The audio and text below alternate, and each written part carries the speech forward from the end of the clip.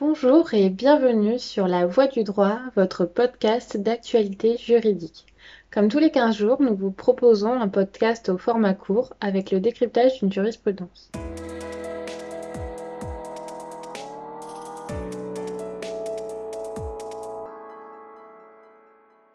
Dans tout contrat, l'erreur constitue un vice du consentement,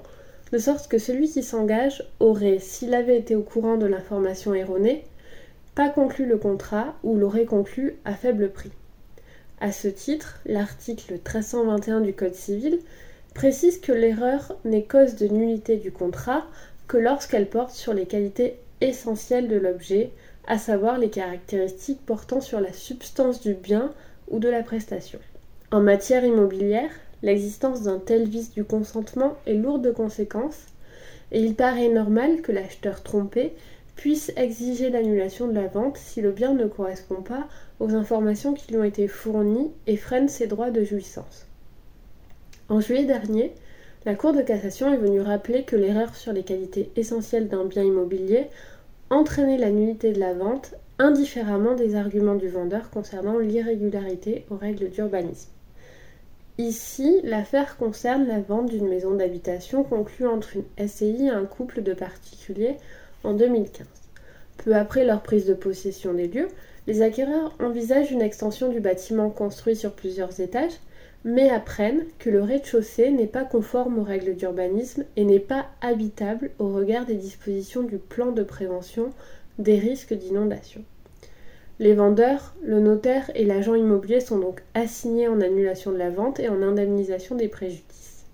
Il est fait droit à la demande des acquéreurs, mais cette décision est contestée par les vendeurs qui estiment que la croyance erronée des acquéreurs en la conformité du rez-de-chaussée ne constitue pas une erreur sur les qualités substantielles de l'immeuble vendu, puisque cette irrégularité ne les empêche pas d'habiter le bien. Ils arguent par ailleurs du fait que compte tenu de l'ancienneté des travaux de construction, les acquéreurs ne risquent pas d'être condamnés à la démolition de l'ouvrage sur le fondement d'une violation des règles d'urbanisme. Cet argument n'est bien évidemment pas retenu par la Cour de cassation qui valide le constat opéré par la juridiction d'appel,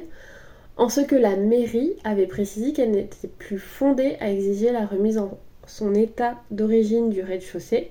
ce qui n'avait pourtant pas pour conséquence de rendre le bien conforme aux règles d'urbanisme existantes et qu'au regard des dispositions du plan de prévention des risques, le rez-de-chaussée du pavillon ne pouvait être à usage d'habitation. Ainsi, il est jugé que les acquéreurs qui avaient cru acquérir un bien disposant au rez-de-chaussée d'une entrée, d'un séjour et d'une cuisine équipée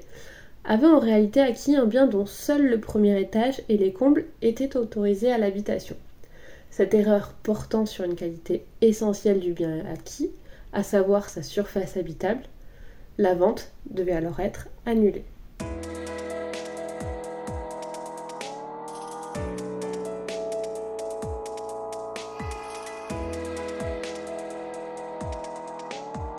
La voix du droit.